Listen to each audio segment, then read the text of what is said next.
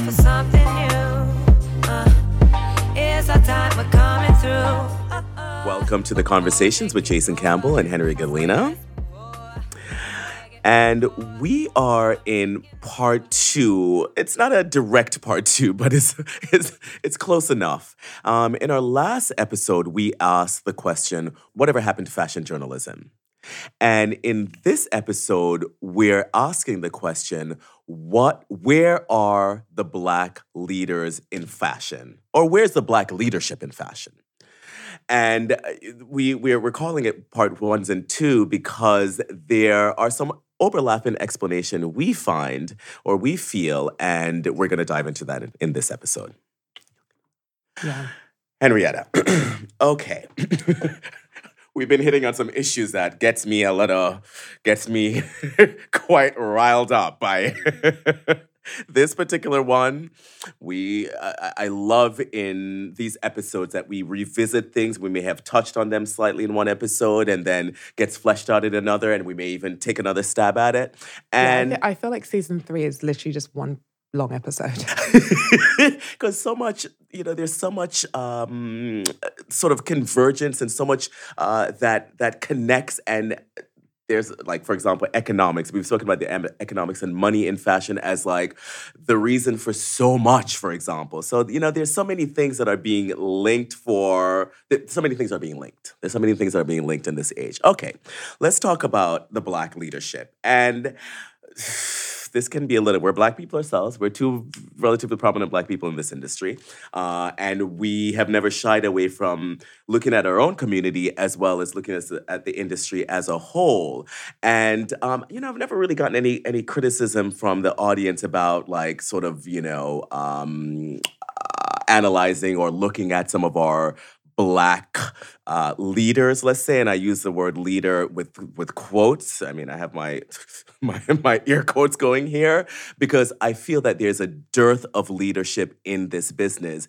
And I have to tell you, I saw a Gucci ad. I think it just came out yesterday with Beth Ann Hardison in that ad, and that's part of the spark for this conversation, because for many, Beth Ann Hardison is the godmother of this industry, at least where diversity is concerned in this industry, and they look to her for change making. In fact, she is on the Gucci Change Makers Council. I don't really know what that means, but apparently, as a change maker, you end up in their ad campaigns. That's the end result of change making in the fashion industry where diversity is concerned. So in me looking at that, and we've spoken about being that pay to play formula in other episodes, and I think in this instance, it is one of the most offensive and egregious sort of act that I've seen in respect to a really important movement that I have lent my voice to for the last 20 years and will continue to lend my voice to. And I think what is happening in this era is that the conversation is being usurped by people who are self-interested, and it's driving us into a place of, I dare say, that the results that someone like myself may be looking forward towards will never be realized on the watch of these individuals who are leading the charge. Beth Ann Hardison is one of them. Naomi Campbell is another one of them. And this disingenuousness is not going to take us to the place that we need to be. Let me qualify this Gucci that I just brought up. If you are a leader, you consider yourself a community leader, or the community is the fashion industry. You're the community leader, and your job is to look at all the players in your community and how they're acting and how they're treating your community. It's not to say that you can't have a close relationship with some entities and less close relationship with others, but when one of those entities is literally putting money into your pocket for your silence and for your play and for your complicitness, you have lost your ability to lead in that instance. And I think that is exactly what is happening in fashion right now, is that we're looking to these highly entrenched people. And I, as I said, I highlight Naomi Campbell, I highlight Beth Ann Hardison because they're the two visible. Sadly, oh so sadly, this business lacks players, lacks leaders, lacks jobs for people of color. But we have two women here who've been very visible and successful in their own right over the last 30 years. And they have ascended to the leadership ranks in this business for the diversity movement. But what they have essentially done is turn this into a promotional platform for their own self-interest. And that, to me, is abominable and offensive. Yeah, so there are a few things here that I guess generally I agree with you as a general point, but I think that there are specifics to your two examples, right? Which is one, with regards to Beth Ann, it's really not too dissimilar to the journalism, and that's why it's connected to what happens to journalism and fashion. What is happening with activism and community leadership in our industry is that you're not immune to like having to be paid. So I think that there is an element, rightly or wrongly, of Beth Ann trying to monetize just her position, her life, the economics of living in New York in a way that feels as authentic as possible. So like I guess it's incumbent on her to be as discerning as possible as to where she lends her image or her voice and how that's paid for. But I don't see how she is monetizing beyond her relationships with brands. That's one thing. With Naomi Campbell, I do think that is different. And I know that you think that is because I'm a fangirl. It really isn't. She is a model. That is her actual profession where she gets paid to be the face of brands. We have to discuss Naomi differently. Yes, we have to discuss Naomi differently. So for me, it's like when she's walking Valentino and talking about their affinity to blackness, that to me is a big part of her job as a model. I don't look to her as a community leader in that position while she's saying that. That's your job. Like, well, don't you think Henrietta, you may not, but they have positioned themselves, and let's be honest, we know how the public is, and we know how they drink the Kool-Aid. They have positioned themselves as exactly that. They have positioned themselves as the leaders of the diversity movement in this industry. Would you disagree with that? I don't disagree, but I think that context matters. So in the context of a show environment, I look at her as a model first and foremost. In the context of her at some huge economic conference, I look to her as like... as what? Whatever she says she is. Right, so when she's in Africa and she's doing all of this philanthropy, whatnot, and she's supporting brands through that lens, I'm really looking closely to see exactly what she's saying. But when she's working as a model, I'm like less inclined to be. Obviously, let's distinguish between that. Let's not get stalled on that point because that's ultimately the point. She endorses brands as a model. That's what she does. So that's why I think there is nuance in that. Beth Ann, I hear what you're saying because I could see how you would think that's problematic. But on a really pragmatic level, which is kind of how I'm looking at this also, is I struggle to see how else she will monetize. That's a sad reality for us. If you, as an observer of this industry, and you see how we're not represented, and you see the struggles that we have and the challenges that we have, and the godmother, there's only one. There's not an equivalency of her. I don't necessarily hold her in such high esteem in this role, but she's the only one, and you're so quick and so okay with compromising or with having her live a compromised credibility because she has to pay her bills. Again, you have to look at a representation on this planet. Fine, narrow it into this industry, which is so narrow, but then she's the only one. Can we not have a credible leader? Why do we have to look at a compromised leadership? Why can't we get the real deal, but yet we're asking for real change? Why do we have to accept less than? And here's my partner in this podcast, and you in that breath, someone I highly respect, who just in sort of an aside is just like, oh, well, she kind of has to pay her bills, so I don't mind that she's paid and still be the person that we respect and speak for our cause. I didn't say that. I just said from a pragmatic point of view, that was my vantage point. I also have a very different point of view on Black leadership because I don't take it from the mainstream. I just don't think Naomi Campbell is to me, the figurehead of this movement. And I don't think that Beth Ann Hudson is the only one. But that's also... but name listen, the other participants. But I understand what you're talking about, because we tend to talk about these things very high level. So on a mainstream world stage, yes, they are two very prominent figures. The only two prominent figures. I don't want to be breezy about this. Like, let's call it for what it is. Wait, but let me finish. So from a mainstream global standpoint, yes, there's some others maybe as Black people, not including the Pierre Paulos and the other people that have really, I think, taken a big step into this leadership role that we talk about in our industry. Excuse me? Huh? Did you say that Pier Paolo from Valentino? Have you not noticed?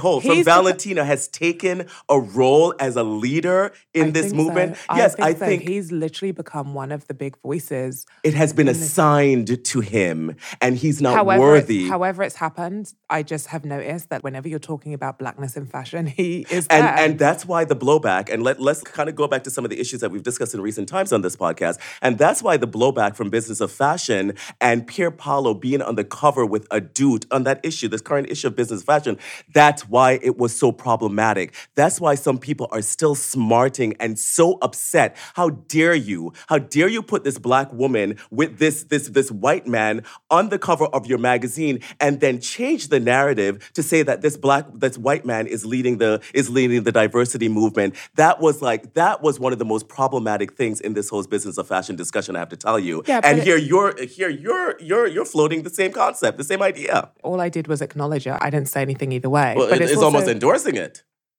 No, all I was saying was we're talking about a mainstream leadership, and I pointed out that also other voices that are not Black are part of this conversation, wrongly or rightly. Like, of course I'm not endorsing it. Just because I'm saying it exists doesn't mean I'm endorsing it. And I don't think it is exclusive to BOF. I have noticed that he is everywhere.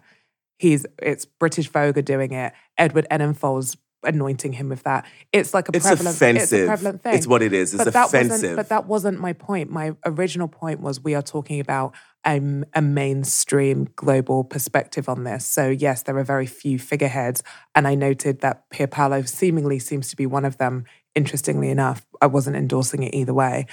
So yeah, there are a few people. There's Edward, there's Naomi, there's Beth Ann. There are other industry figures. I won't get into Pier Paolo. But that's a very mainstream perspective, which I don't prescribe to because I see it for what it is. Well, you're talking about mainstream as opposed to the underground. Henrietta, do you realize that there's only one stream in fashion? It's not that layered, in terms of where we're represented, that there's this stream and that stream. Right, there's only one stream. I know, I understand what you're saying, but I'm just trying to contextualize my point of view on it, is that I don't take that for being all it is, because there are so many other voices that I'm interested in reading. Which other voices? I would like to know. There's so many other Black voices in fashion, but they're just not mainstream. I mean, there are so many other opinions to read about, to understand. Do you not think? No, I don't. And here's the thing. I hold counsel with a lot of participants in fashion all the time surrounding these issues, but these are not the people who are viewed as change makers. They're not recognized. They may feel strongly for the cause. People don't know who they are because they're not allotted that stage that the Naomis and the Beth Anns are. So no, Henrietta, they're not out there. They're not. I would love for you to name them because again, I'm out there. I don't see them. I don't see them. Where are they speaking from? What are they saying? I'm just saying in terms of where we get this. Seems so diplomatic. It's strange. It's not diplomatic. I just think that when we talk about where we're getting information and people that are actually doing the work, like Robin, Given, Celine. Okay, yes, Celine is in the... Marjan Carlos. We have people like Kibwe, Chase Marshall. Okay, let's talk about Marjan. Kibwe, Chase Marshall. Let's talk about Kibwe. Are these people empowered? Both of those people has been disenfranchised, actually, from the conversation. Neither of them are playing a real role in the conversation because they have not been have been entrusted to do so. So in fact, you're elucidating my very, very point, is that yes, there's smart minds, capable people in this business who have been having the conversation and have great ideas as to how to lead and how to change things. They are not empowered. In fact, they are duly dismissed. So that's the paradigm in this business. And again, who comes out front? We have people like Beth Ann Hardison and Naomi Campbell. They are the two, it's almost like they're the two that keeps getting carted out. That's it. There is no one else that's visible in the movement. And you name two people, like two smart, qualified people, no one knows who they are. Look, because that's as far as I got, right, off the top of my head. But all I'm saying is, from my personal opinion, wrongly or rightly, I'm not claiming that this is objective and how everyone should feel. I just don't hold that much value in this idea that they are the leaders. To me, they do not speak for all Black voices in fashion. It's problematic that there are so few because there are different ideas and different types of Blackness in our industry. And that's all I'm saying. So to really exalt Naomi and Beth Ann to this kind of, they're the only two. For me, I just don't have that opinion because to me, they are not the only two. And when we talk about leadership, I don't necessarily think that they are the ones that are leading just from their vantage point. These are women who've been in the industry for a really long time. They're involved in a lot of the politics. There's a lack of real progressive thinking and talking, and just like a lack of honesty. Like Naomi and Beth Ann are not emboldened to be truly objective and honest because they're tied to so many other parts of the industry that we do see from a consumer brand partnership facing element. And that's also behind the scenes. There's a whole bunch of things that we do not even know in terms of the money and the power and how they're silenced and what they are and aren't allowed to say. I mean, who's to say? Like, we could sit down with Naomi and really spill the tea and like get into it, like you were talking about at BOF Voices. You get behind closed doors and it's like, and this is wrong, and like, fuck this person, and this is what I want to change. And then they get on the stage and they're like, well, I really admire Gucci for all of their work in the culture. Like, it's not real. So I just see it for what it is. And I do actually value other, maybe lesser known voices, I think, for now, but I do value other opinions of people who I deem to be smarter, more objective, more progressive, because I do get nourishment from those platforms, even if they're not widely mainstream, globally recognized. But I still think it's important. So for me, it's just, all I'm saying is my blood boils a lot less than yours because I've never held them in that high esteem. Nor do you. Nor do I. Nor do you. In terms of... Nor do you, but I do see your frustration that it's like, as the most visible, you have to do better. But I'm also like, maybe I'm giving other people too much credit, but I think other people could contextualize it for what it is too. So I think that contextualizing is one thing, and being viewed as a change maker is another. You know, I as I expressed to you in one of our recent episodes, that at BOF Voices, we had an incredible conversation with an assembled group of a diverse... no one will ever know about. That no one will ever know about, but that group, that assemblage was so powerful, and when I mean it was passionate, it was a screaming match for a time, because we were all coming from different angles, but ultimately we were all for the cause, and that was interesting to me. But I got to tell you, no one at that table seemed like totally self-interested. Again, that was a one conversation. Jason, not to be funny, but you literally said it's on record. That's great that you had such a powerful conversation.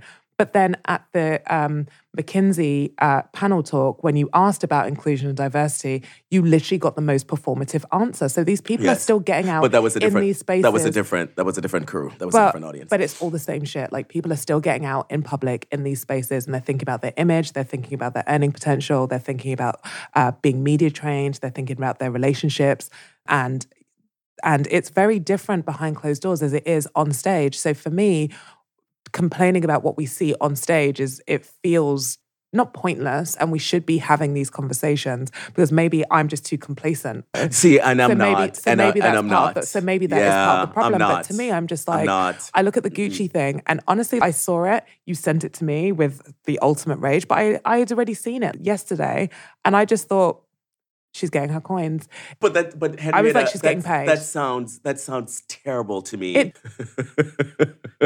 Well, I'm sorry. No, I won't apologize because it's not something I want to apologize as much as about. No, but I also want to qualify as, we talk a lot about the ideology of fashion. We definitely have, and I've definitely been criticized for it. Like, you know, you could be so ideological, but that's just not how the real world works. It's not practical, and blah, blah, blah. I think in this situation, because I feel like I'm so hyper aware maybe that's the wrong word. Maybe that's not the right way to say it. But like, I am super pragmatic because I see it for what it is. Well, but you may not be expecting a lot from them, but I'm expecting a lot of this time. I'm expecting a lot of change. I think we can achieve it. I think that there are people who can work to make this happen. And I am annoyed that disingenuous people are in the way of making those changes happen. We're not disagreeing at all. I fully agree with you. I just think that it's going to be other people. I don't think Naomi Campbell and Beth Ann Hudson are going to usher in this new wave of change. No, they're not. In a meaningful way. No, they're not. I'm just not expecting that from them. No, they're not. So when these things happen, I'm just like, cool. Well, that was a fiery one. And we will continue to discuss these issues in 2020. Thank you for joining us. Ciao. Bye-bye.